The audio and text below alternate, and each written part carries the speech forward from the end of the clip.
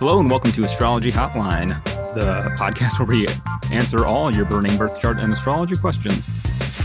Joining me today is Joji. Hello, hello. Thanks for coming, Joji. Yeah, of course. And we're going to be just answering a couple questions about my favorite topic, malefics, of course. Oh, yes. But how are things going for you, Joji? Things are going good. I just moved. Very nice. Which actually is very Oh yeah, I noticed your background. within the topic of Mars, because it was a Mars transit for me. It was very interesting. It was a very positive transit, so not all Mars transits are negative, right? Everyone. Yeah. So it was a good time, a little stressful, but good nonetheless. It's a good time. Yeah, I developed this complicated relationship with Mars, but it's also gotten simple in its complexity where I'm like, I do my little prayer to Mars every Tuesday, sometimes on the hour of Mars on other days. And just like to give Mars the benefit of the doubt, Right. Like he might fuck some shit up, but it's usually tends to be productive stuff for me overall, or just major events that are not always of the severing and cutting nature. And I think that we were on Twitter the other day talking about this. I posted a little meme of malefics ruling the good houses and how that sometimes can be such an interesting dynamic. Yeah. Oh yeah. Well, I rely on Mars for probably the most important areas of my life. So, right. As much as I sort of, man the battlements and stuff when Mars comes around, I'm also often pleasantly surprised by the positive things Mars brings as well. So, can't write off the bad guy. Just try to respect Mars, Yes. We'll probably get into that as we start our first question. Do you want to dive in? Yeah, of course. Let's go. All right. So our first question comes from Becca, and Becca writes, I've been into astrology for a long time now, and my group of friends usually look to me to give them answers about their birth charts and transits that are coming up. I've always preferred giving advice over trying to predict the future, but since I started studying traditional astrology more, I'm having a harder time knowing what to tell people when I see a hard transit coming up. So hoping for some tips on working with Mars specifically. I have a friend with Mars and Gemini in the 4th house who has a rocky relationship with her family. And with the Mars retrograde coming up, I'm worried about what that could mean for her. What are some ways someone might prepare for a difficult Mars transit or a difficult Mars placement? Yeah, that is a good question. And that Mars retrograde for sure has a lot of people thinking. Oh, yeah. Yeah. Me, especially. It's actually really funny. We're just talking about this. It's very, very nice that I'm the one talking about this because that Mars retrograde is actually stationing on top of my natal Mars. So I've been doing a lot of thinking. Yeah. And by primary directions, I have the degree exactly sextile that, and it's a Mars term is rising for me. So that is some big moments. So I've already been in that mode since probably like last year, thinking, how am I going to deal with this? What does it even mean? Because I think one of the best ways to target remediation is to first try to figure out what does this actually mean in the life? What does it actually bring forth? And then once you have that predictive power, and I think that's one of the misconceptions about traditional astrology. It's not that the prediction is actually what you're delivering to the client, is the power to predict can give you insight into what is it that person might actually need. So starting there is always the good place, Yeah, absolutely. I think I struggled with that kind of philosophically for a long time. And when I came to the conclusion that I was no closer to knowing definitively whether or not there is such a thing as free will, even after studying astrology, I was just kind of like, well, let's assume that we have some. and Right. go with that and do what we can. And I feel like I have definitely had transits, especially this last year or so, that I was expecting a lot worse. And I don't know how much of that is, preparing, kind of having a sense of what might come. Yeah. I do a lot of work with Mars, myself in particular, and it seems to make up a large body of my clients are sort of children of Mars, one way or another. Oh, that's interesting. Yeah, I get a lot of Mars people. I don't get a lot of Mars people at really? all. What kind of I people get do you all get? the Jupiters and Venuses. Oh, boring. It is boring. Yeah, give me some problems to Right? work with. Oh, but I love bringing good news. You do have I Jupiter think in your 7th house. So I do have Jupiter in my seventh. Yeah.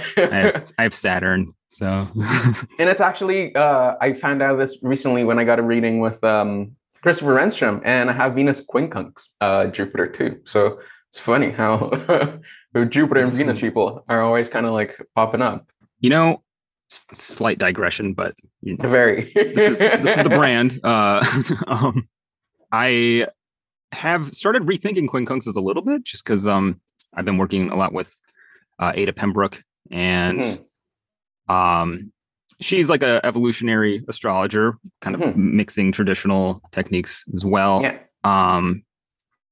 But she gave me a good explanation for quincunxes as sort of like planets you tend to like stumble over, like sort of run into, like you can't really see them, but then it's like, oh, there you are. And I do have a moon Venus quincunx, and cool. Ends up being kind of an apt metaphor for just my general discomfort in being overly warm and fuzzy a lot of the time. Granted, you can find that in a lot of places in my chart, but that's fair. But I've come a long way with it. So, yeah, quincunxes are really cool, and I think that there's some ways to explain it with the theme of Mundi as well, which is something that I'm actually working on, writing a little thing about, but that's for later. That's we should totally talk about this another time. But I could go on.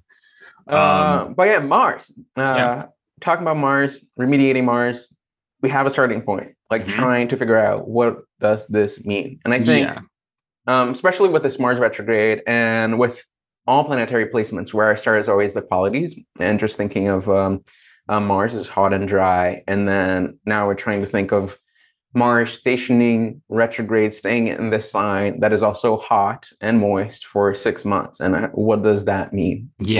Right away we know that heat is the thing that's running the show, and then the moisture kind of mitigates some of the Mars sort of dryness. So I think that's a good way to start thinking about it, so we know that to remediate it we're trying to bring something that's cooling and calming. And I think that's the biggest mistake a lot of people do when thinking about remediation, especially with the malefics, is that, oh yes, I have a Mars issue, then let's do Mars things. And that's not always the case. Sometimes you actually want to avoid doing Mars things, or you want to do things that are complementary to that. And I think that Mars in Gemini is actually a really good case of having to not do martial things, but try to bring a little bit of Venus, perhaps, to bring a little bit more of the cooling effect. And even maybe because it will be trine Saturn this whole time, we can even lean on a little bit of Saturn as well. Working with malefics and in conjunction with another malefic can be a little bit tricky, because then you're adding more difficulty into a difficult situation. You're really using two difficulties to balance each other out. But it's not impossible. It is harder, but it's definitely doable. For sure. I actually sort of like that there's the Saturn trine with it. It's, while they're both, they point to difficult topics in life, Saturn is just a different kind of difficult, really. And, to some degree, like whether you have a day or a night chart, or what those planets are doing in your chart, obviously you're going to impact it, but you can almost maybe lean on the one that's a little friendlier to you. To some degree. Like I'm always thinking about Saturn and adding Saturn to everything, just sort of like adding a little bit of discipline or a little bit of self-control to the situation, which really helps with Mars, because Mars, I think what makes working with Mars so difficult is that it's very erratic. Yes.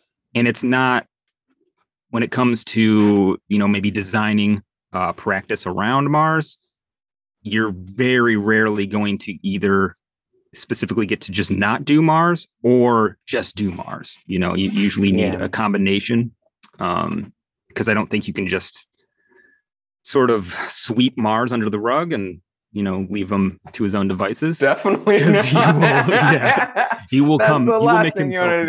You want to do. He will make himself known, and that's why one of the almost blanket things that I do, which is just common sense, is just get some physical exercise. Is a good way to get in touch with Mars, give Mars a little bit of a job. I tend to pick Tuesday, which is the day of Mars, which is a good starting point for building a practice around. I usually choose Tuesdays to not do rigorous physical exercise. That is going to depend maybe a lot on what your Mars is doing. Yeah. Sometimes, we need to we do need to beef Mars up so he doesn't get his ass kicked on the playground. But other times we need to chill Mars out a little bit.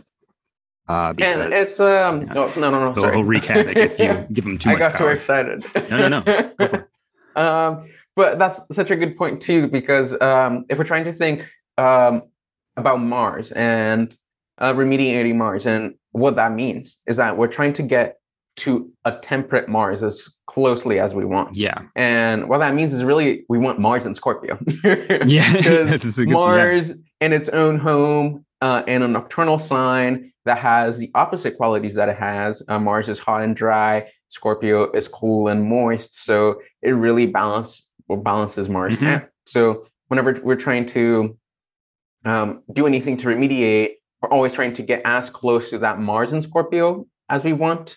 And that might not be, in this example, like with Gemini, it might not be as accessible because Gemini, Scorpio don't have too much in common, but they do have that level of moisture.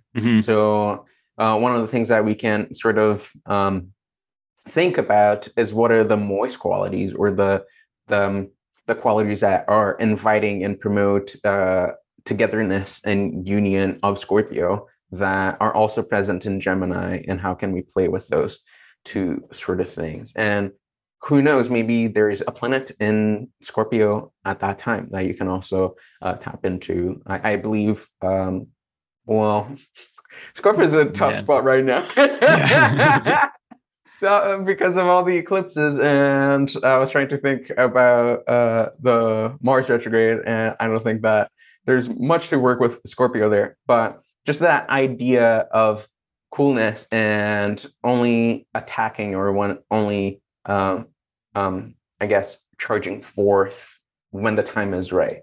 I think that's what Scorpio is really good at. And with Gemini, thinking about the excess heat is that it will tend towards more of the explosive side of Mars, of like, this is what I'm thinking, I'm right. This is the right way of doing it. No questions asked. But even just having that awareness that those things are more in the air, whether that's you doing that, me, I have Mars natally Gemini, I'm more likely to be the person that's like, no, I'm the right one. And I need to argue right now. But sometimes it can be someone else. And either way, just having that awareness that that's something that's there, it allows you to then be like, okay, we're thinking Scorpio here. This is the moment. Let's just wait until it's the right time. And then maybe it is that you're right, and you're trying to, you're waiting for the right opportunity to really deliver that message, or it is that you're wrong and you really just need the time to realize that you're wrong and course correct. So that waiting, I think, is a good way of thinking about working with Mars throughout this Mars retrograde. Absolutely, yeah. I do like that, thinking about like Mars and Scorpio specifically, because that is kind of the archetype of Mars. I think for me that I'm always shooting for. Even Mars and Capricorn to a large degree too. but Mars and Scorpio, how it might differ maybe from like Mars and Gemini is the ability to like stay the course on something. Yeah. Mars and Scorpio typically, well, we say typically because it's rare that you get like a totally perfect, unafflicted Mars and Scorpio even, but Mars and Scorpio is good at actually like acknowledging defeat. It's sort of around this, it's part of the symbolism of Scorpio is this idea of fall, life retreating to some degree, but returning, coming back with, lessons kind of learned, returning from the dead, if you will. Yeah. That's why you can't really defeat Mars and Scorpio. You can beat them, but like they will always come back. And that is maybe Mars and Gemini might have a little harder time with like staying power, or just committing to a battle. Actually have a really good example of a Mars and Gemini who actually was a very accomplished military commander, Charles XII, who I always love talking about, but won't get too much into his story, but actually an excellent military strategist and tactician. He's actually all about just going on the attack and overwhelming the opponent, attacking them on multiple ends, and just being so overwhelmingly offensive that the enemy just had nothing, just couldn't respond to it. So that fits to me a lot with Mars and Gemini, but that's also it's like you can use that, but you can also you want to be wary of maybe that being the kind of Mars that will come. 100%. So you don't always know if it's going to be all you or all someone else. It's usually, it's usually a mixture. But I think too, thinking about that, it's good to think about that in both roles, because then you have a really holistic understanding of what that means. Because if you are that person trying to overwhelm your enemies, then I guess the thing to think about is what could go wrong by doing that, about exerting all of my energy into one move. What could I miss? And then on the other flip side is that if you are the person being overwhelmed by, how is it that you can protect your surroundings and also have a plan, like a plan B in case things get really sour, I think is really good. Because one of the things that Mars and Gemini excels at is really that quick wit of just like thinking in the moment really quickly. And that's where the heat really shines. But then we also have to be careful to not use that heat and the impulsiveness in times where it's not necessary or where it's not even invited, Yeah.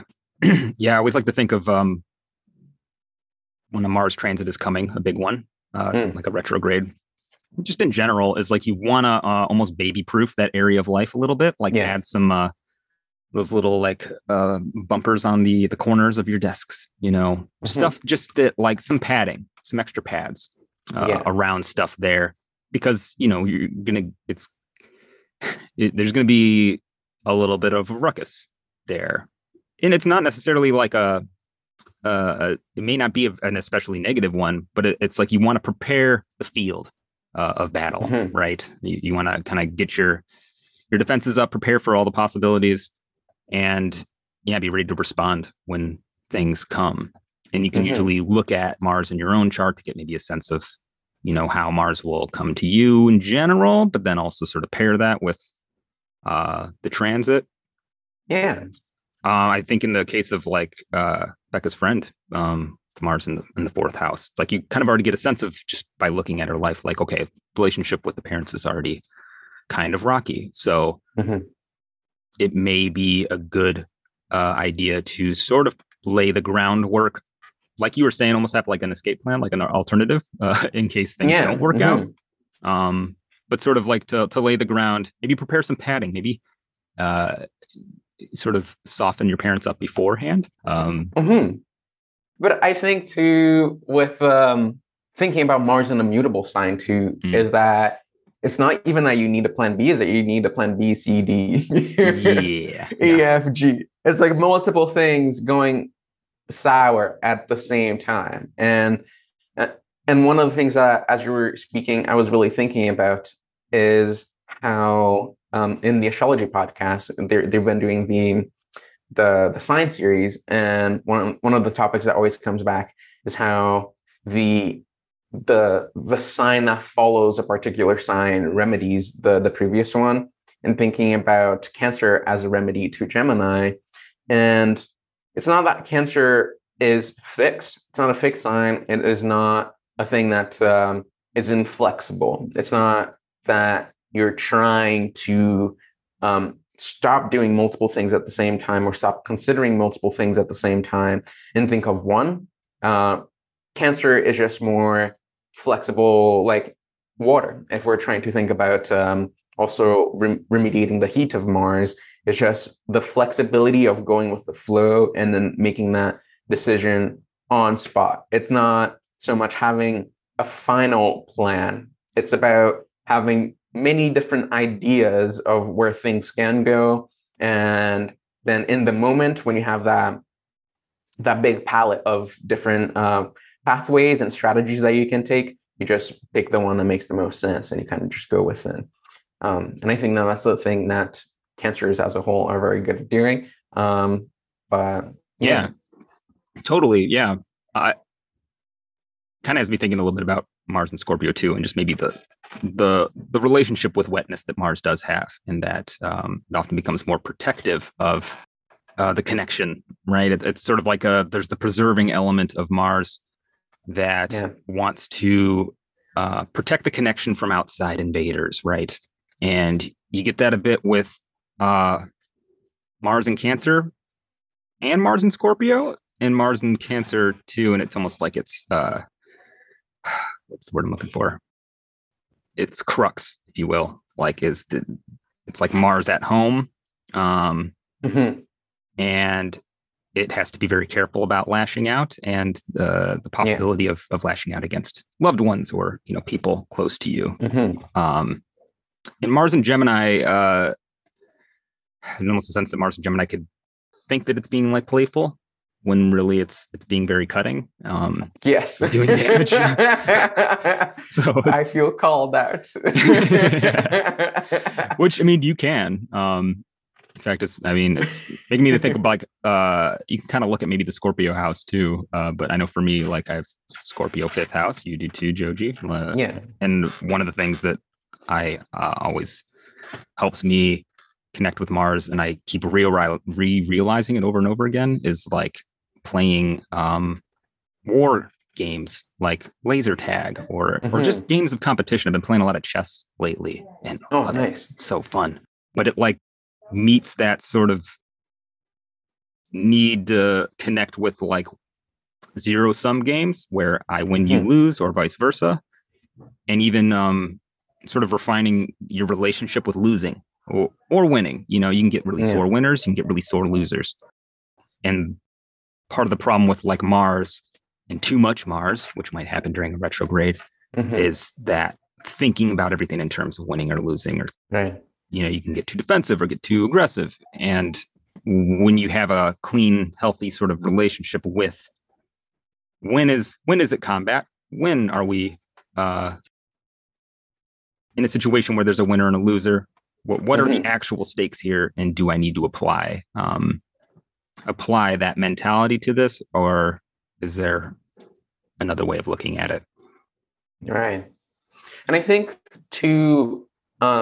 and maybe we want to segue into more of a, like, how do you even identify which type of Mars where you're dealing with in your own chart? Because yes, it is Mars retrograde in Gemini, but then that will speak directly to whatever Mars natally is doing for you. So like I said in the beginning, to do remediation, it's not just, okay, so let's just do Mars things for all this time, or let's avoid doing Mars things for all of this time.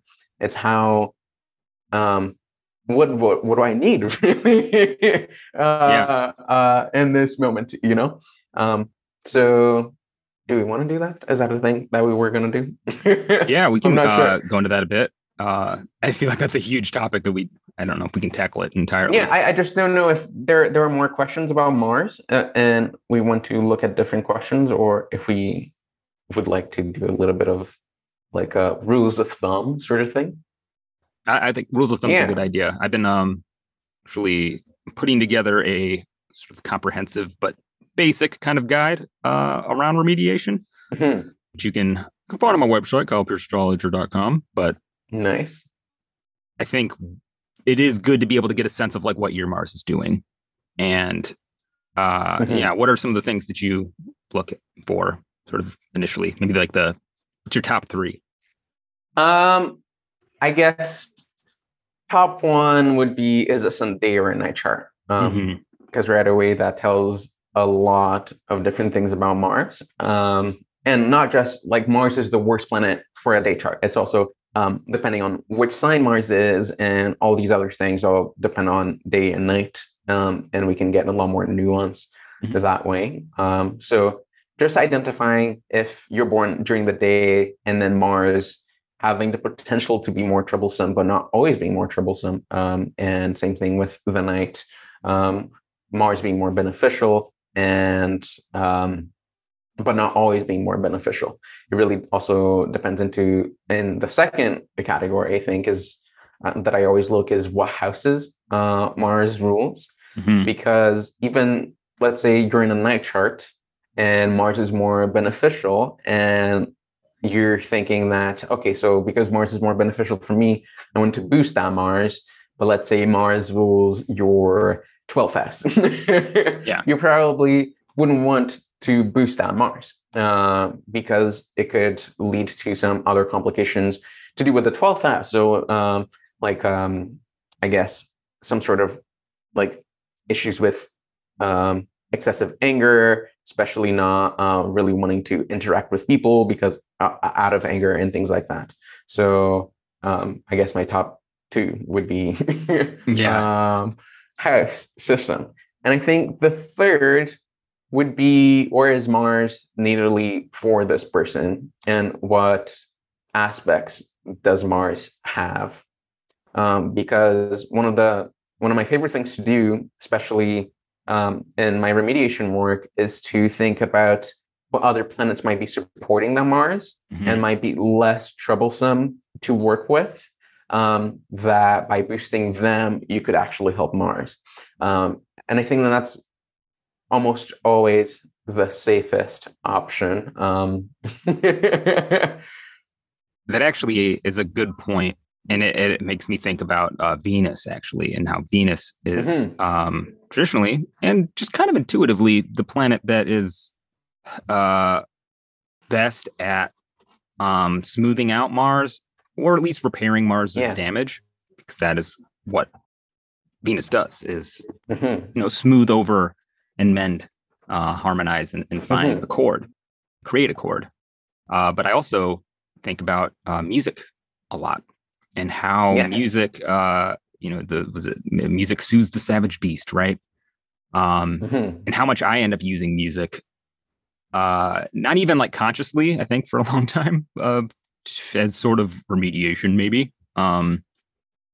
But like I'll listen to, especially on, just in general, I can't even say that I do it on a specific day that much, but I like listen to a lot of metal, but like I like it to be, good sounding. Like I don't like, to be too trudgy or like Mhm. dissonant. Like I like good harmonious, Yeah. Marsy sort of music. And that's like a nice way to approach it, is just, you can beef up Venus a little bit and help smooth Mars out. I think just Yeah. that way, like, because you're sort of counteracting a little bit. Venus is also good at like seeing, the good in people and just sort of meeting them where they are.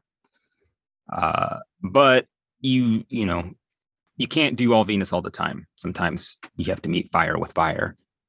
So Yes. working with like Mars a little more directly, kind of connecting, like you were saying, Joji, with the chart and like the houses that it rules. Like what do you need Mars for? What areas of Right. life is Mars in charge of? What Mhm. house is it in? Where is it most required that you work with Mars, and where is Mars, most likely to cause trouble too? Right. It's you kind of have to look at it with both from both ends. Mm-hmm. But I think Mars ruling the 12th house too, which is actually for Sagittarius and Taurus rising, always going to be the case. I actually have a cheat sheet right here. Oh yeah, nice. Of like the signs that definitely should not boost Mars. And Sagittarius, Virgo, and Taurus would be the three that I primarily would probably not go for boosting Mars. And sometimes even Scorpio, depending, because Mars rules the first, but it also rules the sixth. So, and even though they're ruled by the same planet, that's one of the things that you kind of have to be a little bit more careful with. But on the other hand, signs that could benefit from a little bit of boosting can be Cancer if it's a night chart, and Aquarius if also it's that's a tricky one, but that is Aquarius is a more tricky one. But yes, we can definitely go with a night chart as well. And I was also going to say a different thing about, oh yes, because you were talking about using Venus as a remediatory planet for Mars. But I think another one that might be really good, especially since we're talking about Mars and Gemini primarily, is the moon, because of that, what we already talked about with Cancer, but also the moon being the luminary of the night, which is the sect that Mars belongs to, and the moon also being naturally cool and moist, and having those sort of counteracting qualities to it as well. And one of the things that I always think about is movement and dance when I think about the moon, and how those can be really good to get just the Mars juices out. And especially thinking about Mars and Gemini, because of the hands, I think of drumming and really listening to a lot more percussive music, or actually performing along with percussive instruments. Even going to drum circles, I think, are also very useful in that sense, because it not only is talking about Mars, but like the idea of slapping the drum with your hands, it's like Mars and Gemini, but also a drumming circle, people are coming to be united as like a family, all drumming along together.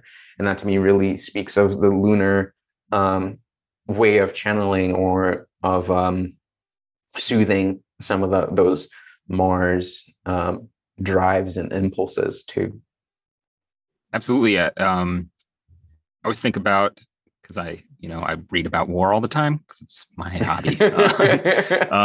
But like armies, always traditionally, or historically, for most of human history, when you wanted to get a group of dudes together to fight, you had a band, you had a drummer, or whatever other mobile instrument that your culture tended to use. You would bring that with the army, because it you can organize the march around it. It also boosts morale, and you can signal to the rest of the army, and organize and signal, and get the army pumped up. But you don't want to, like with an army, you don't want to just throw a mob at your enemy. You want to decide when you attack. You want to decide where you attack. You want to decide which part of your army you send at what time. Right. And music was like the critical tool for doing that. And it just, it makes sense to me. I don't know, like music is like how you temper Mars in a lot of ways. Like it's, if you're feeling like really feeling a little tight, getting a little angry, you can play some music to help sort of redirect the energy. I love dancing too. Dancing was something that like I had a big hang up about personally for a long time. But then when I started dancing, I was like, wow, this is great. Right? Like, I don't know why I haven't been doing this. Oh man, that's funny.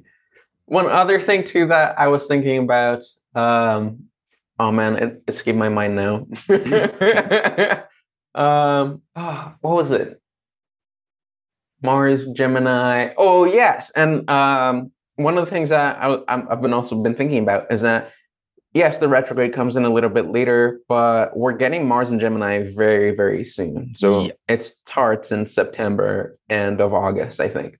And as we're starting with this Mars in Gemini, we actually have Mercury in Libra, and we also have that Saturn in Aquarius. And it's very interesting to have that grand trine between those three.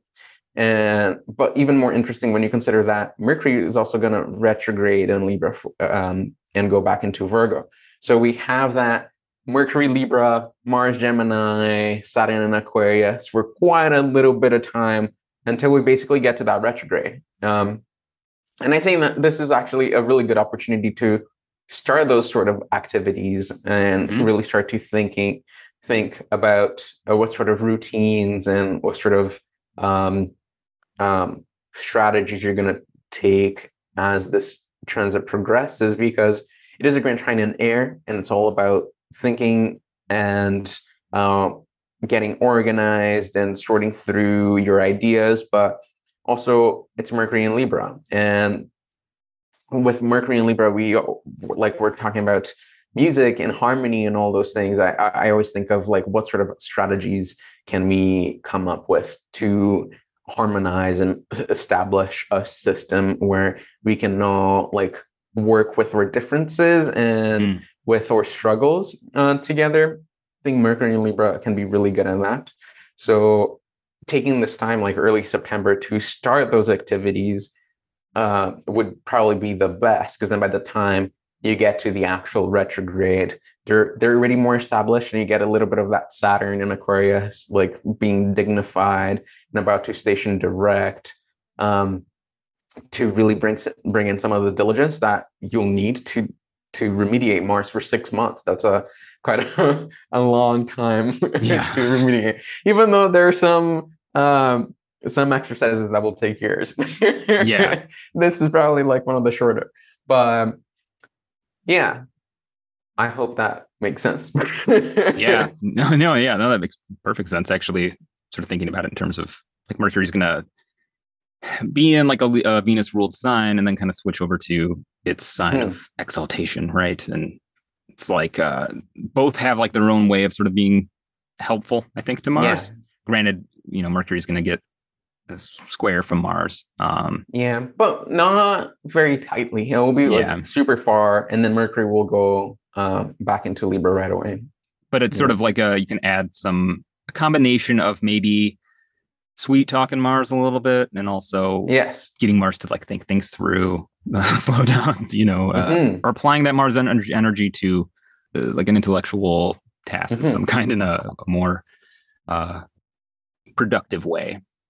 But writing for me and Mars don't always mix so well. But I know that actually a lot of like authors and stuff will have like Mars. I've seen it a lot, Mars and Gemini specifically with authors, with authors, writers in general, because there is the pen is my sword kind of approach that. Yeah. I was also doing some research to get ready for this, and I saw one of the repeating sort of like motifs with Mars and Gemini, or like Mars and Mercury together, is the idea of persecution and like really like fighting to prove that you're guilty, sort of thing.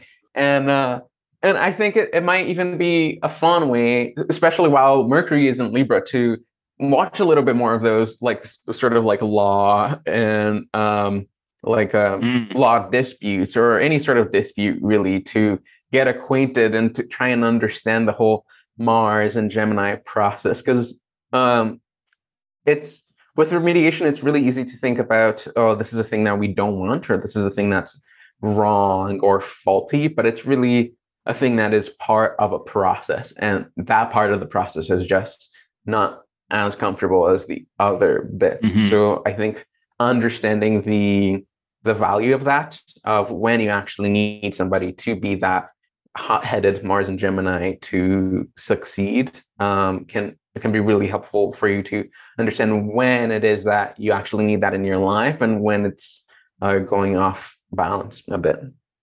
Totally, yeah. the idea is like you don't want to eradicate Mars because you need Mars. Yeah. It has a role in your chart, has rules houses, but it's also like part of the system, and Mm-hmm. you need that part of the system. It serves a purpose. Yeah. One thing that can be a generally easy thing too is gemstones. Yeah. Again, you want to be careful about gemstones. You don't want to juice up the planet too much, Yes. or and so it might vary a little bit what kind of stone you go for. Mm-hmm. But I do tend to like hematite for Mars overall. In most cases, it's not a bad stone to wear because it has that more of that protective Yes. quality, as opposed to like bloodstone or something that might inflame the yeah. You like bloodstone? Bloodstone. I was just finding this out. I just found this out yesterday. Not for Mars, actually, it was for the sun. Oh Apparently, I've heard that, yeah. it's one of the stones are really good for eclipses, like protection against eclipse energy and things like that, which I thought was very interesting. I think I can't remember who it was. I'm gonna say it was Agrippa, but I am not 100% sure on that one. It might have been like Al-Biruni or someone else like that. But yeah, they're like if you combine that stone with the flower, because there's a flower of the same name. I think it's a heliotrope. I think heliotrope is one of the other names for the stone or something like that. But yeah, also another protective stone that I didn't think it was. No, it's funny because there is so much overlap between the sun and Mars, in terms of like which stones you choose or which colors you might want to wear. But they're very similar planets, right? And it's almost like I end up just thinking about Mars as kind of the extreme version of the sun in a lot of ways. Yeah. They're both hot and dry planets. The sun is about taking action and showing up and performing, but in like a steady, consistent, more even keeled kind of way. Not the intemperate way that Mars will tend to, which has its role is the extreme situation that you need to perform in. No, the walk in the park. Yeah. Imagine like bringing guns a-blazing to a walk in the park. That'd be not nice. Oh yeah. Exactly. I mean, you could bring a water gun to the park, and that's true. It'd be fun. Mars and Gemini. Mars and Scorpio. Yeah. Oh, that's fun. But like you get like a big, shiny ruby, and you'll be probably juicing up both Mars and the sun. I think another one too, Jasper. I've used a lot. Yeah. On my Mars procedures, and yeah.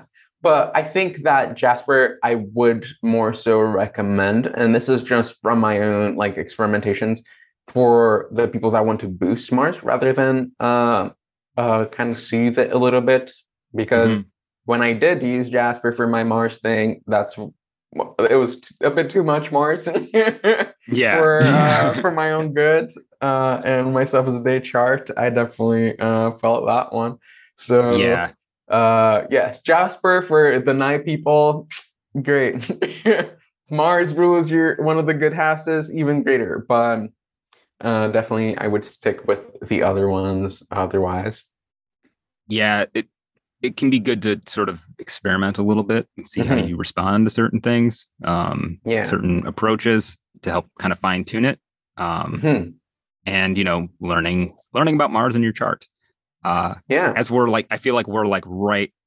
It's like the time for preparation before the retrograde is kind of starting to end. So, but I mean, at the same time, it's like, it's the night before, when assignments due, like do the assignment still. like, do your best. And I think turn something in.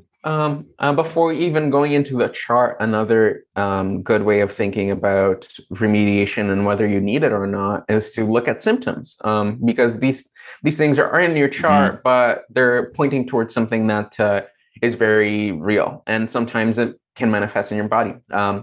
Myself as an example, with Mars and Gemini in the 12th house, one of the things that has happened with me multiple times during heavy Mars transits is that I would get heavy rashes on my hands and my fingers. Like it got to a point where I got like infections and it was really bad. And like if I had known astrology at that time, I'd be like, oh yeah, this is a Mars thing. Oh yeah. But right now, but then I not so much. But I did prepare a list of symptoms that people might want to like consider or think about. So like sudden fevers, I think is the obvious one, and sometimes you probably also want to go to the doctors if you're having fevers at that point. But even just the sense of feeling too hot, because Mars and Gemini and things like that, and probably this is more so true for the people in the south, because the Mars retrograde is happening during the Capricorn quarter of the year, where the heat will be there. So like avoiding going out during like heat warnings and things like that, probably be a really good one. One of the ones that I thought was really interesting is also burning in the left ear. Is I think this is from Lily, actually. Is another one, which I also have had before. I was reading these lists of symptoms and I'm like, oh, I've had all of these. But yeah, so burning in the left ear, migraines, burnings and blisters, like I was saying with my own case. My friend also who is currently in the Mars year, and Mars has been activated recently, is also reported getting a lot of cuts and like very strange cuts, like excessive paper cuts, or even something like silly like that. Sometimes can be a good sort of warning sign that maybe Mars needs a little bit of attention. It's good, yeah. Also, anger bursts might be a thing that is very martial and very easy to notice, and restlessness and manic episodes. And I think when we're thinking about manic episodes, it's hard to really notice in the moment, but if someone is telling you, hey, like you're having some strange ideas lately, maybe listen to them. And I think these come from Alberuni too. He says uncontrollable sex drive and itchy genitals are also another symptoms of Mars issues. So pay attention to those. And of course, the bodily ones, if you're feeling them, you should also go to the doctor. Go to a doctor, yeah. You know what's funny? Those are all really good examples. And actually, I'm thinking about, for me, when I was getting into astrology, I was like, oh, whoa, that explains this a lot. Because I had like really, and it didn't even show up till like I was a little bit older, like a little bit out of adolescence, like 19, 20. Because I would get really, really bad acne. And like inflammation is very much a Mars symptom. And I'll still get like flare-ups like around Mars transits.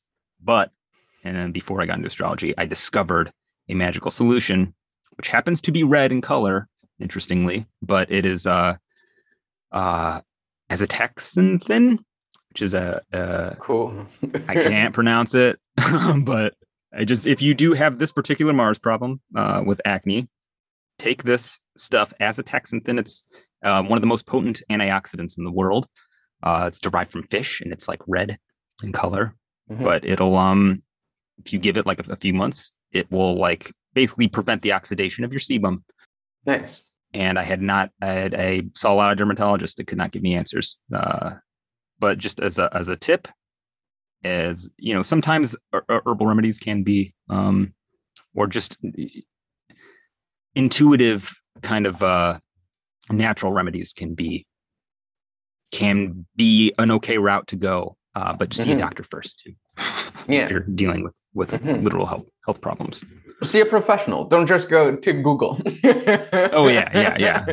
You'll probably break yourself out too. Yeah, and even if like the herbal medicine and the astrology, the medical astrology is more of the thing that you're looking for, and you don't want to go to like a doctor, like a Western doctor.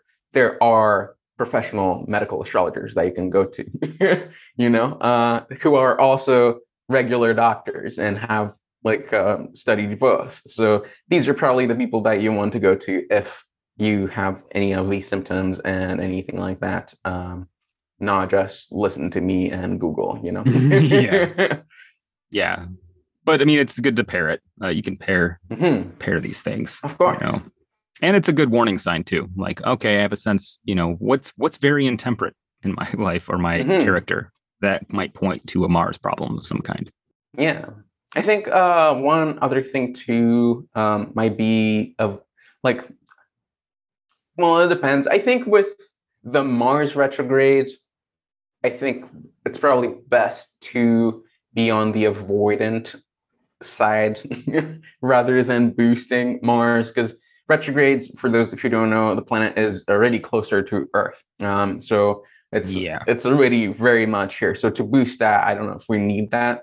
So tempering would be a really good one. And one of the things that I also like to do for remediation, because these are things that are so easy to implement in your like day to day, is also flavors and foods and different Mhm. things like that, and just taking things out and adding things into your diet can really make a difference. We're talking about how lunar things and Venusian things, because they have that cooling and moisturizing effect, can be a little bit of a help to Mars. So you can even just think about things that are cool and moist and that you like a nice bowl of ice cream Yeah. can go a long way during a Mars transit. Like if you've Yeah. ever Cooling. been Yeah. very angry and you had a bowl of ice cream, I can promise you, you will be a lot less angry. Yeah. You can soothe the cool it down.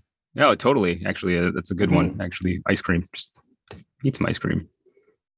Yeah, eat some ice cream. You want to punch a wall? Don't. Yeah. Eat ice Just cream instead. yeah. Pick your battles too. Like, no, Mhm. I think it's not a bad take. It's like, yes, there are times when you do have to stand and fight for something. Mhm. And you do that if you have to, but lean on the side of, do I need to do this? Do I need to get into this conflict? Because Mhm. you're sort of more likely to be uh, in for more if A you sort long of one. step into it. Yeah, it's not going to be. It's Six probably going to be months of drawn out. argument. Do you really want to do Yeah. that? um. But yeah, But hopefully that's also, at least a good starting point. oh But no, yeah, we'll do that. sorry, you go on. Hmm.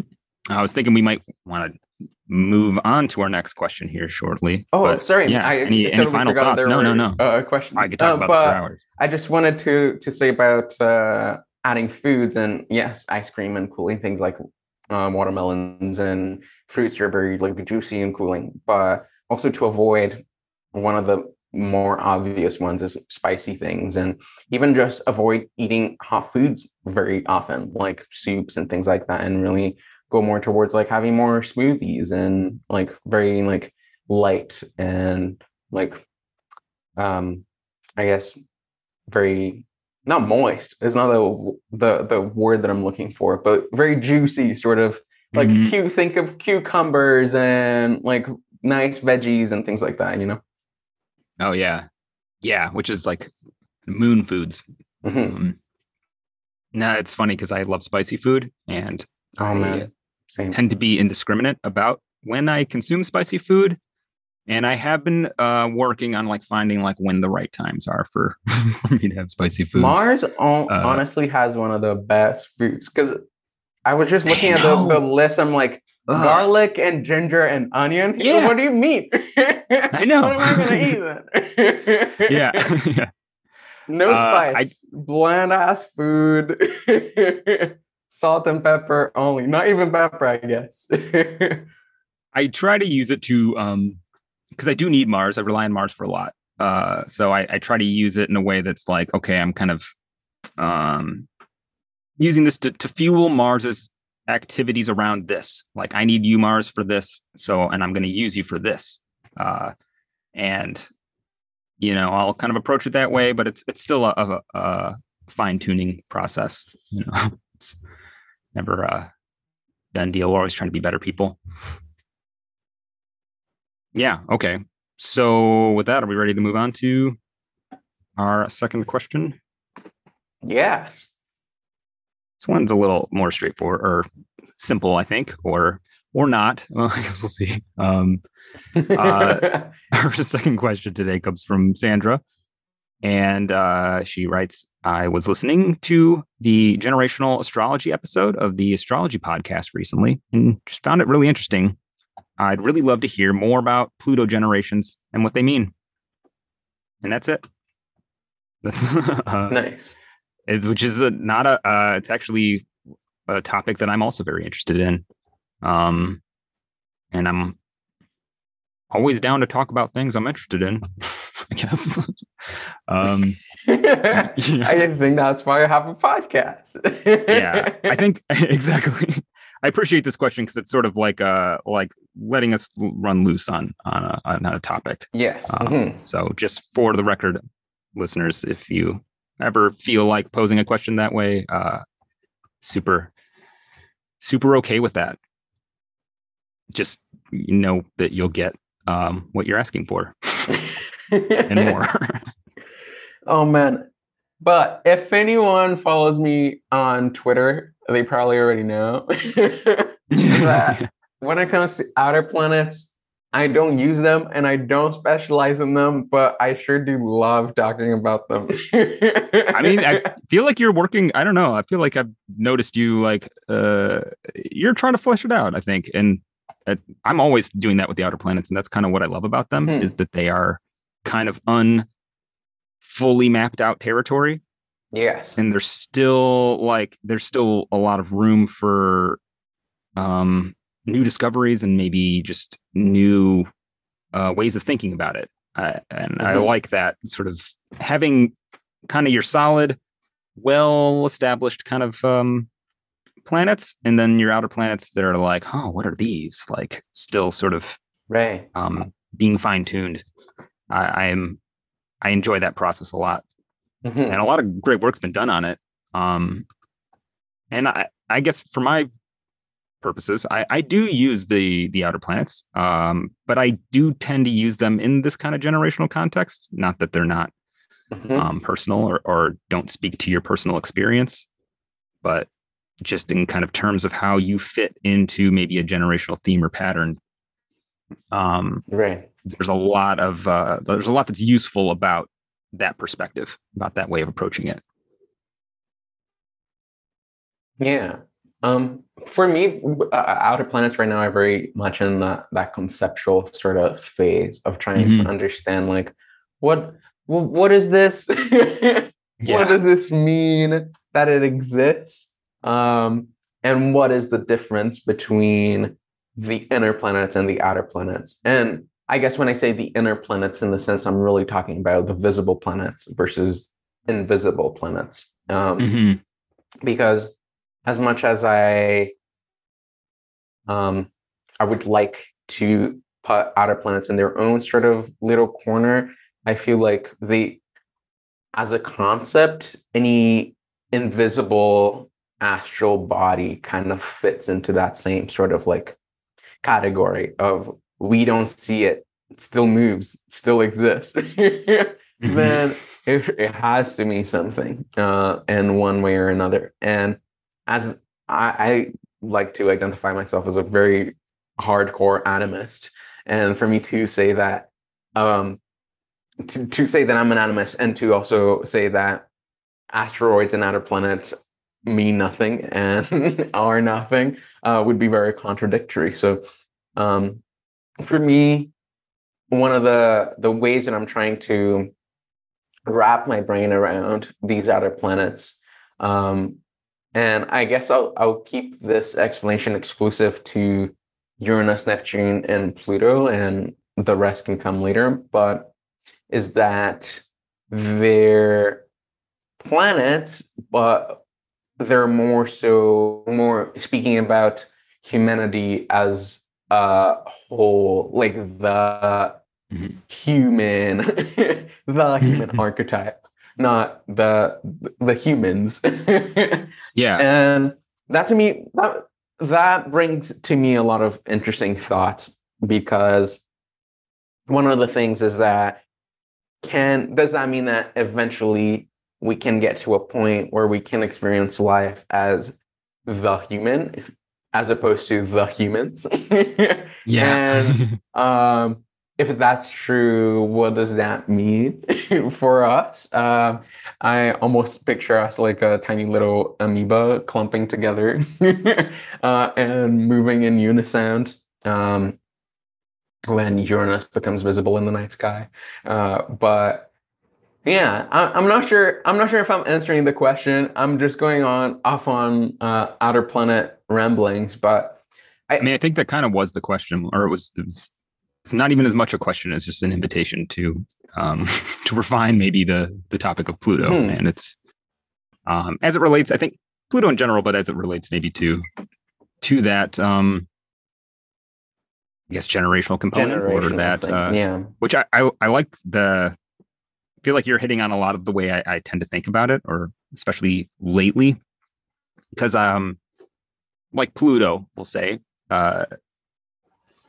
it does seem to have a way of showing up in a sign and kind of polarizing that sign, sort of like warping it a little bit, sort of like turning up the volume really high on one part of that sign and maybe down on another part. Was like the sort of toxic waste metaphor where you get, like a Pluto being like a bit of a toxic waste spill in the sign, or, around the planet that it's touching. And, that can make your face melt off, but it can also turn you into like the toxic Avenger or some sort of supervillain as well. And that is a fun way to think about it, but I'm always sort of looking for like, but how does it play out, Yeah. And I always tend to start with like Pluto and Cancer because that's what it was in when we discovered it, right? It was Cancer. And I know like Alan White, traditional astrologer, used the outer planets, but like just he only recognized like Pluto as existing as of its discovery. So like he wouldn't recognize, say, like the Pluto return in Capricorn. He would be like, Pluto is always, if anybody was born before its discovery, Pluto is at that part of Cancer oh, wow. in their chart, which is an interesting perspective. But and I'm still on the fence about it to one degree or another, but I do tend to think of it as like Pluto and Cancer. That was around post World War One, into World War II. I used to have these dates better memorized, but you basically had the rise of nationalism. And what is nationalism but an extreme form of clan mentality, which Cancer is kind of notorious for. And it's kind of like Cancer's describes the role that mentality has in our lives and its importance, even because, it's good to recognize like, oh, you're part of my group. I can trust you and I can kind of take you for granted. I don't have to worry about you. And there's a function and use for that. There's obviously problems that come with that. And Pluto in Cancer seems to sort of describe like showing up to Cancer and taking it to the extreme with fascism, where you try to create a nation that is this sort of hard clan that has a shell around it. And everybody's sort of bound together in this big national family, and even trying to like purify that or see how far we can take it. And that is how I tend to look at Pluto in a sign in general. It's like, the topics of that sign, Pluto's going to sort of want to take them to the extreme. And through that experience, which can be quite traumatic, unfortunately, but can also be positive as well, we sort of refine our relationship around it, or have an opportunity to, at least, because I think since, say, fascism, we have sort of gone through this process of questioning our relationship with nationalism and national identity, right? To the point where we're, granted, we're sort of revisiting that, I think, with Pluto and Capricorn to some degree, but Right. it's sort Which of like says a lot about promoting. the whole Cancer Capricorn axis. Oh yeah, I know, I know. I'm like, whoa, like which? How is it different? I mean, it's different, but it's yeah. So I don't know. It makes me think kind of what you're saying, like it does seem to blow up the consciousness around the topic Mhm. to include others in that, but it also maybe refines it personally. But I wonder sometimes if these are like almost permanent sort of changes in the sign to one degree or another. If you think of it in terms of, a Pluto generation, we'll say, will Right. fundamentally have a different experience of that sign, and everybody alive during that time will have a different experience of that sign, and it lasts for a long time. Um, and the sort of, not that everything around Pluto is traumatic, but like the traumas maybe that describes does have an enduring impact um, on society and people. We're always Right. sort of kind of living out the legacies of ancestral trauma to one degree or another. Yeah, no, that does make a lot of sense, and I never really stopped to consider that in the reading, and I think that that's one of the reasons why I don't use outer planets in my readings is Mm, that sometimes it can speak of something that's so large that it's yeah. hard to like get grounded again, and I think that, and I don't say this to. Am I allowed to swear? Of course. I Yeah. don't say this to shit on fucking evolutionary astrologers or anything like Mhm. that, but I think that's why uh, um, evolutionary astrology does so well with outer planets and nodes, which are invisible things. It's because Mhm. they primarily focus and speak on invisible forces of your psyche and your internal world and things like that. And I think astrology, as of, well, not as of late, but for the past little while, it had this really big sort of like focus. Like, what is the sole purpose? What is this big, big, big narrative that we're in? And Yeah. while I think that's very useful, I think without having the other planets to really ground that back in and try to understand, like, yes, that's the big picture, but Hmm. what about my breakfast this morning? Yeah. Like, what am I gonna have? Am I gonna have food for to last the whole Yeah. month? Those are two very different questions. Oh yeah. And I think both of them have a place, but I think that that's what the outer planets are still missing. And this is what I try to always do with my Twitter ramblings on outer planets is try to see how that big thing actually has a say in the smaller things in our day to Mhm. day. And I think there's many different ways of getting to that. But since we're talking about Mars, I think one of the ideas that I'm playing with to understand the outer planets is this idea of them being the gods of the gods in the same way that, um, and I can't even explain why we don't see them. It's because they're not for the human, they're for the god. Mhm. And the gods respond to them, and then in their response, they have to change how they then deliver what it is that they're supposed to deliver to us down here in the sublunarly sphere. So, thinking about outer planets being the gods of the gods, then I'm thinking which god prays to which god. Yeah. uh, and I think Mars would probably be the worshiper of Pluto, not just because of um, Scorpio and how there's always been a debate about who rules Scorpio these days, Mars or Pluto, but also just because of their symbolism. And again, if anyone's been on Twitter, you've seen Mhm. my Pluto and Aries ramblings. Um, and I think just thinking about those how both Aries and Scorpio have a little bit to say about Pluto, maybe we can get um, into understanding the more mundane and day-to-day applications of these planets by then look by not by these planets, I guess. My example here is Pluto.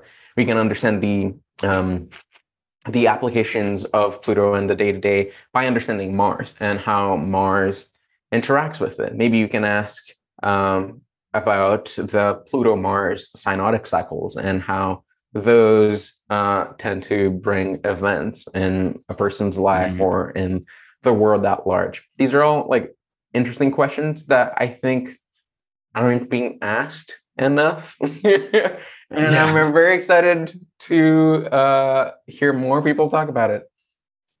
Yeah, it is nice, I think, and very important to have that sort of that grounding in the visible planets. Mm-hmm. But it's like, since having kind of gone through that process, it's been sort of nice to find this like kind of comfortable place with my relationship with the outer planets. And even you mentioned evolutionary astrology, and that was probably like most people, sort of like my introduction into astrology, not really knowing it was, evolutionary astrology. Having sort of come through sort of both ends of the rabbit hole a little bit, I feel like I get why that is important, to have maybe that broader kind of generational perspective, even. It's because we want to fit ourselves not just into our own stories, but into the story of humanity, right? And like the longer human drama, that sort of naturally has to come secondary to our our day-to-day actual lives. We don't want to get so caught up in that drama that we forget to live our own lives. But we also can get very much caught up in those cycles. You think of Pluto and Cancer generation, and even just how generational, the way that we lump generations tends to correspond very surprisingly neatly with Pluto cycles, and I mean Neptune and Uranus to another degree. But it's a digression. Where was I going with it? Shoot. If you were born during Pluto and Cancer, there was a good chance that your life got very much entwined with the rise of nationalism and the movements that were taking place. Not that we could like pin everything on Pluto. Obviously, Pluto, the sort of I like you're using the term, or just the idea of like the gods of the gods, kind of like they're the the visible planets are sort of answering to them in some way. I do tend to think of them as kind of I don't know if you're familiar with H.P. Lovecraft at all, but the great old ones, or the elder gods, like these gods that are very alien and kind of indifferent to human experience in a lot of ways, which is kind of terrifying. Not that they're malevolent. I love that explanation, actually. Because one of the things that I always have a hard time with outer planets is not having qualities and all sorts of other things to think of them about. Like we don't have like, oh, Pluto is cold and whatever. It's, if we really think about it, from Uranus onwards, everyone's gonna be cold and dry. So we don't have that. And to kind of go on what you said about them not really like caring or even like being able to relate to human affairs, is that those qualities are human. And for them to not even have those is like, they're really out there. And it's not really it's not for one person to understand this god or archetype. It's for like we're talking about, the generations and all of humanity to kind of come to terms with it. And I don't know, I guess it's easy for me to like stand on the fence between like being literally animistic and not more metaphorical. And Hmm. because I guess it's gotten easy for me to like not need to make the distinction because there Yes. almost isn't one. But they're Hmm.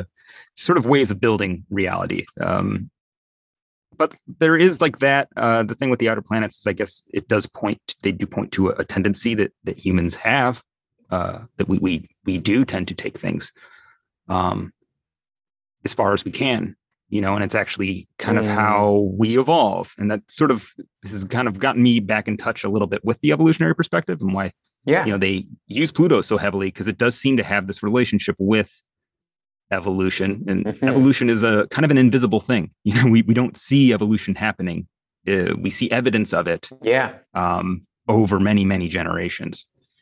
And, we can have a sort of personal evolution, but there's also this broader cycle that we fit into in different ways, and connecting with that can be really meaningful. I do maybe one of the things I found interesting about the sort of idea of like Pluto generations and stuff is it does sort of connect you with the time that you were born into, Hmm. what's maybe unique about that experience, and that has its own meaning, even though it may not change your life specifically. It does in a kind of a broader sense. Imagine I have a younger sister who is a Pluto in Sagittarius, Hmm. and she's actually Sag rising too. Oh And wow. uh, I like think about that with like her friend group and like just people her age. I'm just like interested in like, not even if I didn't have astrology as that sort of frame, uh, Hmm. still just interested in like the ways that they're different, or the ways that they think differently, the way that they approach things differently. Hmm. And I'm curious because you do have Pluto and Sag, right? I do have Pluto and Sag at Probably zero like cusp degrees. I'm like zero. Oh a wow. Caspy. Yeah, I think I am the first Pluto retrograde that doesn't leave Sagittarius. It's like it just Yeah. stays there. I I thought you think were going to say 90. I'm the first Pluto in Sagittarius, which I actually love to know who the first person born during That's the first my Libra. that would be my Leo moon. Yeah, I am the first one. Yeah. Oh man, but it's funny. They're actually trying, which is funny. Um, but well, trying whole sign, but Yeah. that's not important. Where was I going with this?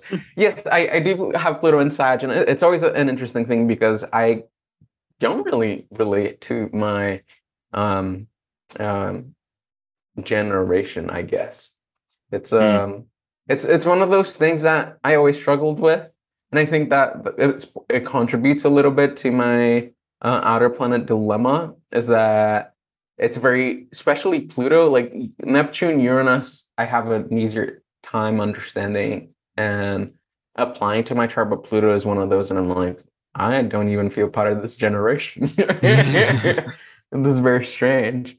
But You are yeah. kind of like between straddling the border.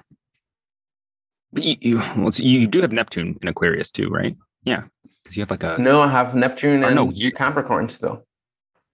Yeah. Okay, yeah.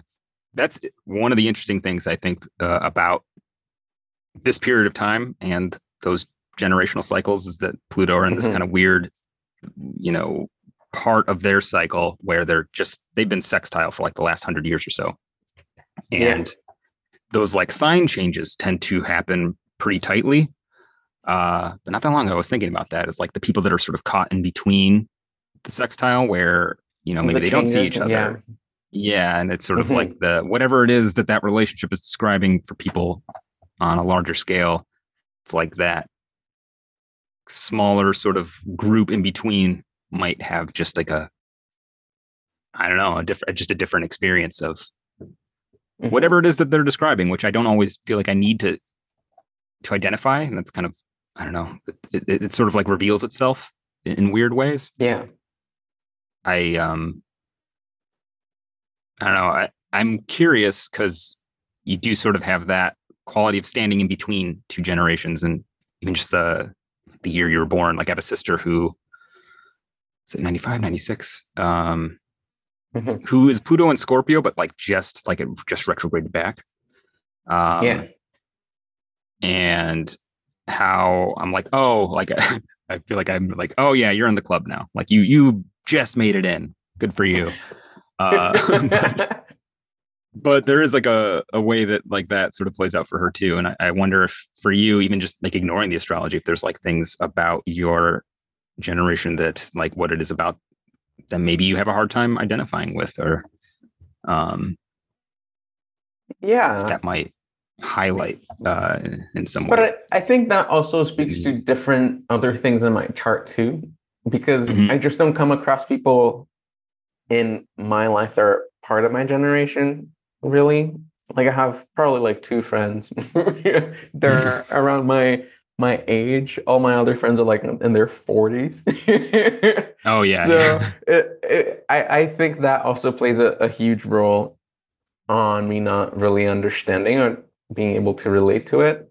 But I think if I'm thinking doing opposite of what you asked me to do, but if I'm thinking of just the astrology and the symbolism of Pluto and Sagittarius and maybe having to do with like religiosity being taken to an extreme, Mm-hmm. that is when I can begin to understand it a little bit more, Mm-hmm. because religion and just the whole Sagittarius vibe of like there is the right religion sort of thing is definitely something that if we're speaking of trauma that has like I guess colored my trauma with a shade of Pluto and Sag. Now that that's the most immediate thing that I think about, but it definitely plays a role in it.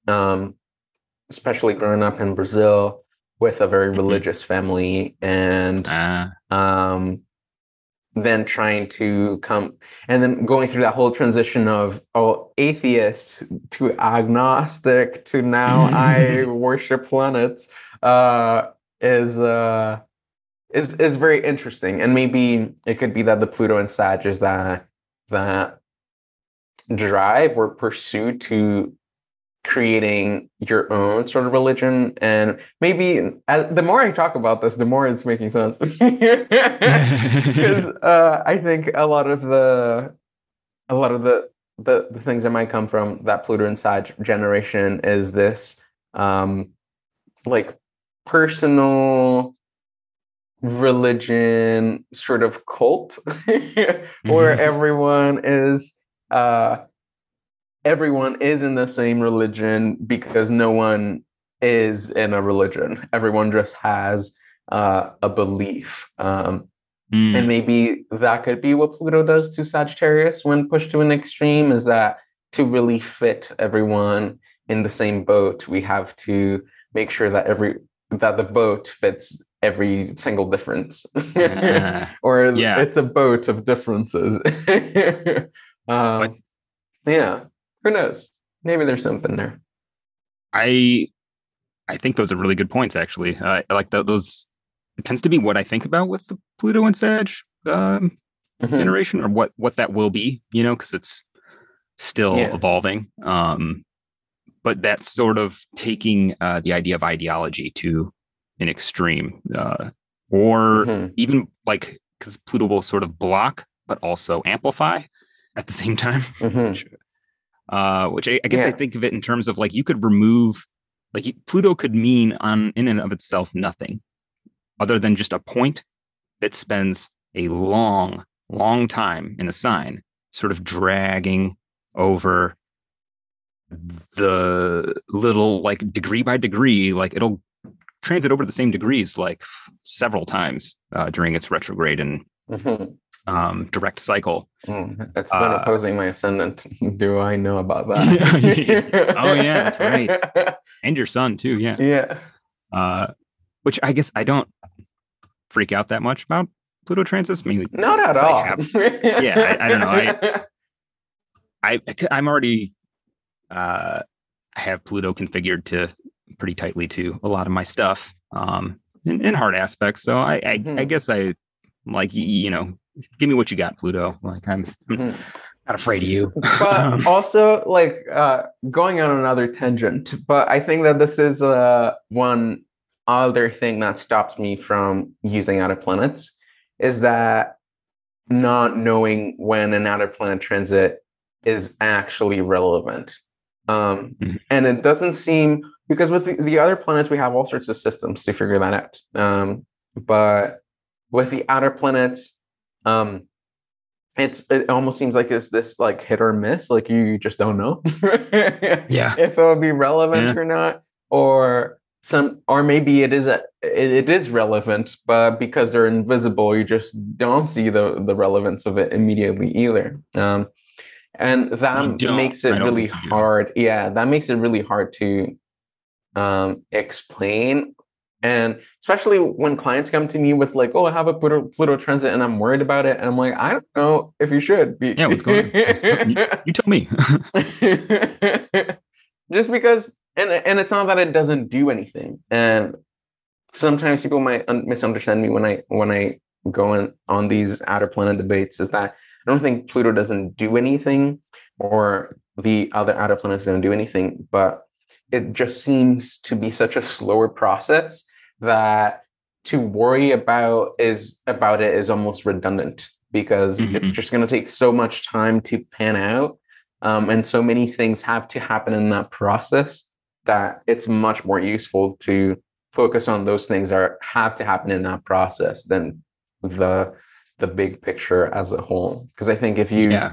if you have the foundation laid out very neatly, then whatever it is that Pluto transit or Uranus or Neptune or whatever is trying to do, will be, I guess, not less impactful, but more supported. Yeah. Yeah, totally. I guess what I like about maybe working with the outer planets is that it forces you to connect with what's going on in the world at large right now. Mm-hmm. And if you're having a Yeah. big transit, like, yeah, take a look at what's going on in your local sphere, but in the global sphere, and how might that affect you in your life? Like Right. how do these big changes uh affect you? Like how does that point to you? Because they can and do change, your life. Mm-hmm. If there's a big recession or something, you might lose your job, or you Mm-hmm. might have to change jobs or change your entire lifestyle and uproot and move somewhere else. Like Yeah. those are the sorts of things that might happen. But it also might just, you might just be caught up in whatever it is that is being sort of worked through on a larger scale. Mm-hmm. um might be more or less meaningful to you. It's hard for me to like isolate Pluto on its own, Mm-hmm. because there's always something else going on, and like there's so many different Yeah. ways that we can track these sort of generational cycles. But Pluto, because it's like the slowest moving point that we sort of use. I mean, I guess there are people who use Iris a lot. I have not um, Yeah. That's started the doing new that obsession. necessarily yet. Yeah, I'm I'm curious what people have to say. I guess, but at the same time, it's like I don't really Mm-hmm. know how to use it yet, so I can only put so much I do mental have energy a into it. pet peeve about it. Yeah, That's when the I Mars and Gemini comes out. yeah, or my I don't only know. I think you my hit only on it a little bit. argument, I do have to have this. My only I argument is that the further out we go, the more the less relevant these cycles will be to one individual's life. And I oh think yeah, it's I mean, important to study those really long cycles, but mhm. I think we need to know what they do. Yeah. Well, and it might just have a blanket sort of change in the expression of Aries, because I Mhm. know Iris is an Aries, but with Yeah. Pluto, like I don't know, it sounds almost like what you're saying. I don't know, like a Pluto in Sagittarius, like having a I know what is right sort of quality, Mhm. or I have no idea what is right. Like I don't know, there's like a Yeah. the way that Pluto will polarize it, like a sort of forcing you to rubber band a little bit back and forth on it, or or explore the nuances of that the way that Pluto would kind of have to, since it's like like going through the sign, like inching over every little minute of it. Right. But I mean, it obviously, like, you look at the rest of the chart too and how things connect in that way, and it can sort of add to a theme. Because it almost seems obvious to me, like in some ways, with like Pluto and Scorpios, and is like just the general distrust that I think is prevalent in that age group, where and part of this is maybe Neptune in Capricorn, where there's like it's not a rosy maybe outlook, or there's a lot of like apocalyptic sort of visions, maybe. Yeah, no, for sure. Even fantasies about it. Wouldn't it be great if everything was destroyed and we could just build it all over again? Everybody just died. I'm I have this thought every now and then. It is so funny. Not really. Because it's so true. That is such a like the joke, like of the generation, you know. Mm-hmm. I had this the other day. We were riding bikes with my son and my sister, and we were going to get ice cream. And we have this thing called the Woodward Dream Cruise where I live, where it's just a bunch of people like staring at cars. But the main road around this area is just clogged with people, and they're really old and expensive cars, and they just stare at them like, that thing got a Hemi, and I just don't get it at all. I'm very interested in watching the people, but I hate like getting stuck in the crowd, or like having to walk my bike around all these people. And like, don't get me wrong, like I do not want to see people. I don't like actually people. I don't want people to go away, really. But sometimes I'll have the thought where I'm like, it's kind of too many people. maybe we could use less of them. Right. They could just kind of go away a little bit, or just spread out, or, I don't know. I don't want to air all these thoughts because they're, sound a lot worse than they really are. But yeah, I don't know. it's you can sort of see those themes, and I don't know. I can see how you can arrive at the same destination in a lot of different ways. I think there's been a lot of falling out, maybe with the Pluto and Scorpio people, with and Neptune and Capricorn. It's hard to like separate them. Falling outs with the ways that we believe in stuff, the kinds of mainstream institutions, which Neptune and Pisces like can almost get a little too sparkly, maybe with the way it presents religion or spirituality. Real. Yeah, there's no limits to what you can accomplish and be. Yeah, that's Neptune and Pisces, and that's beautiful. But I think that maybe the Neptune and Capricorn people, and maybe Pluto and Scorpio, are just kind of like, I don't know, not so sure about that. I would think Pluto and Sagittarius too, just from the disposition. Like, we need to codify this into some sort of one size fits all, maybe bake it all into a cookie. Actually, you've given me probably my favorite Pluto and Sagittarius analogy, or not Pluto and Sagittarius, just Sagittarius analogy, which is that cookie, that baking the cookie. Like I use that all the time and think about it in that way. Is that like Sagittarius, that's the cookie that everybody kind of wants to eat or be part of, but like you can't really.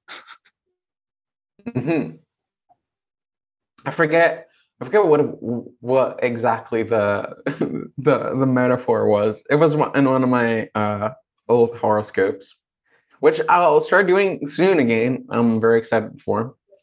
Oh yeah, actually, I'm realizing that we both probably need to stop here. I need to wrap it up. Yes, I need to so much have a to meeting talk about in 20 minutes. Yeah, I similar situation. So yeah, well, what what do you have going on these days? I am very excited by this to hear that you might be bringing the channel back. Yeah, I'm bringing the channel back. My website is almost done. I feel like every time that I come here, I'm always like, yeah, the website's almost done. But this time is legitimately almost done. I think I probably will have it done today as we're recording this, which is very exciting. But that still doesn't mean that it's coming out anytime soon, because as an electional astrologer, the launching date is very important, and I don't think that the weather right now is great for that. I know. Mercury in Virgo is nice, but I don't think that's enough. I know. I'm running into a similar issue because I finally have I wanted to launch a Patreon for the podcast. I want to advertise and promote and stuff. And it will be out soon. I can't decide on an election for it. Yeah. Oh man. I'm so I feel like maybe September. Because right now we're basically in the weeds until 2023. Yeah. I mean, you sort of have to make do with what's available. Yeah, there's some bright moments like that Venus Cazimi in Libra. Oh yeah. Which will I was immediately followed, I think, by them switching signs, right? Yeah, immediately. That one's kind of an interesting, weird one. Yeah, it's a very, very odd. I think for the rest of 2022, there's all these odd sort of things happening. Because right after, I know that we're digressing again, but right after we have that Mars retrograde and Gemini, we then have a Mercury retrograde in Capricorn, which I've been thinking a lot about. But yeah, all these sort of exchanges of things, whether it's signs or conjunctions or just having a thing in one sign and then continuing on that story on the following, it's interesting, but not important right now. I know you're tempting me. Did I tell you anything that I'm doing? Website is done. Things are coming. YouTube channel is coming back. I think that's pretty much all I'm up to. Oh yes, one thing that I do have to mention is that when my website comes out, which will be very soon, I will launch a special reading, which it's like a tier that is more affordable, but it helps my research work. And starting with lunar mentions. So soon you'll have very affordable lunar mentions reading available in my website. So please follow me on Twitter to know more about that. Very nice. I love that. I've actually been wanting to start incorporating those eventually. I feel like it's an area that I need to study more, but they are super interesting. I imagine any listeners who are going to be at ESAR might also be able to find you there. Oh yeah, that's right. I keep forgetting. Yeah, so if you guys are going to ESAR, I'll also be there this year with Astrology Hub. I don't know.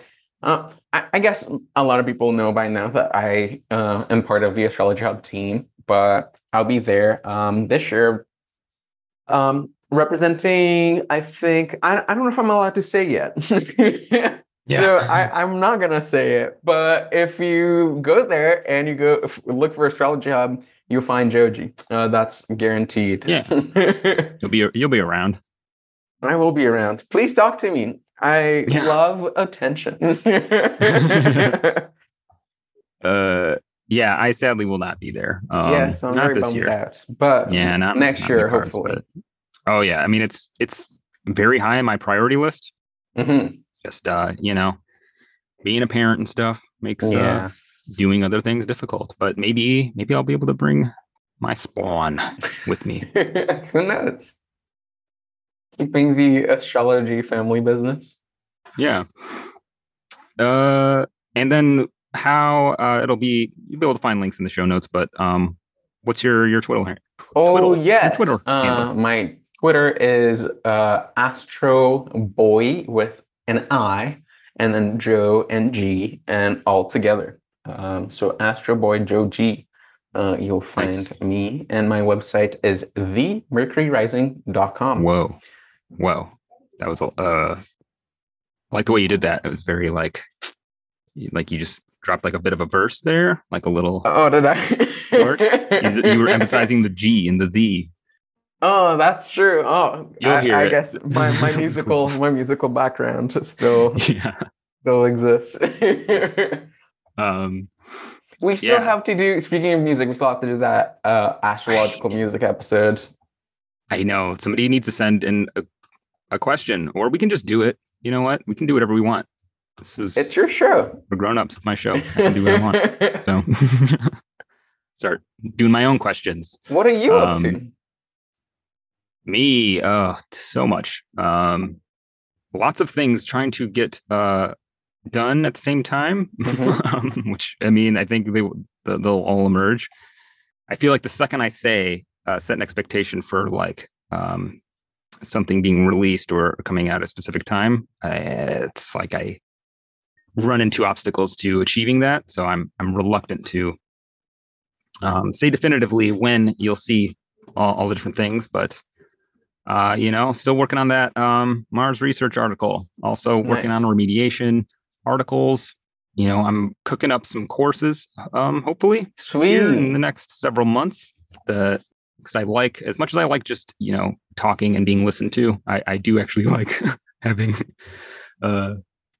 interaction with the people that I'm listening to, or that I'm talking at. Yeah. But those, sort of as they come. There's a lot in the pipeline, but for the most part, you can, book a reading with me at astrology. Book a reading with me at my website, kylepierceastrologer.com. And if you want to support the show, keep an eye out for an Astrology Hotline Patreon. There's also Astrology Hotline t-shirts and stickers and some other cool stuff. Oh, I didn't know you had t-shirts. I do. Nice. You can find them at astrology. KylePierceAstrologer.com. They're also, I'm not going to overly promote it yet, but we have a special episode planned for the near future. And there will be a prize involved. Ooh. May or may not include Astrology Hotline merchandise. Nice. So, yeah, maybe you'll have some in your hands in the near future if you have what it takes. Well, let's get that Mars and Gemini juice going. Exactly. I think that'll actually be, you'll be having a Mars return. Be ready for some competition. Oh, I'm so ready for some competition. I'm actually not. I'm adamantly avoiding it. I don't know. I want to appease Mars with that is true. Going into whatever battles he leads you into. Well, not whatever. Actually, I don't. Not any. My last Gemini period by Zodiac releasing was me playing a whole lot of Soul Calibur. Oh yeah. So nice. Let's see if that'll happen again. I think Soul Calibur might be actually really good. Mars remediation. Yeah, it's so much fun. I love beating imaginary people. It's the best. Oh yeah, it's the best.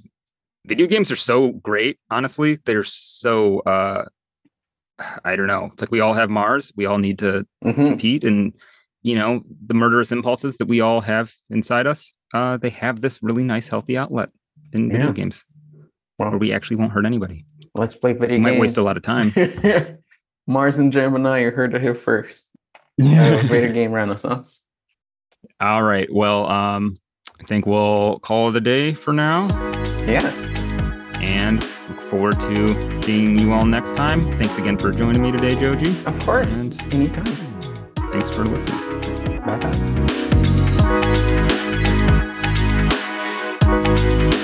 If you have a question you'd like to hear answered on Astrology Hotline, send us an email at astrologyhotlinepod@gmail.com.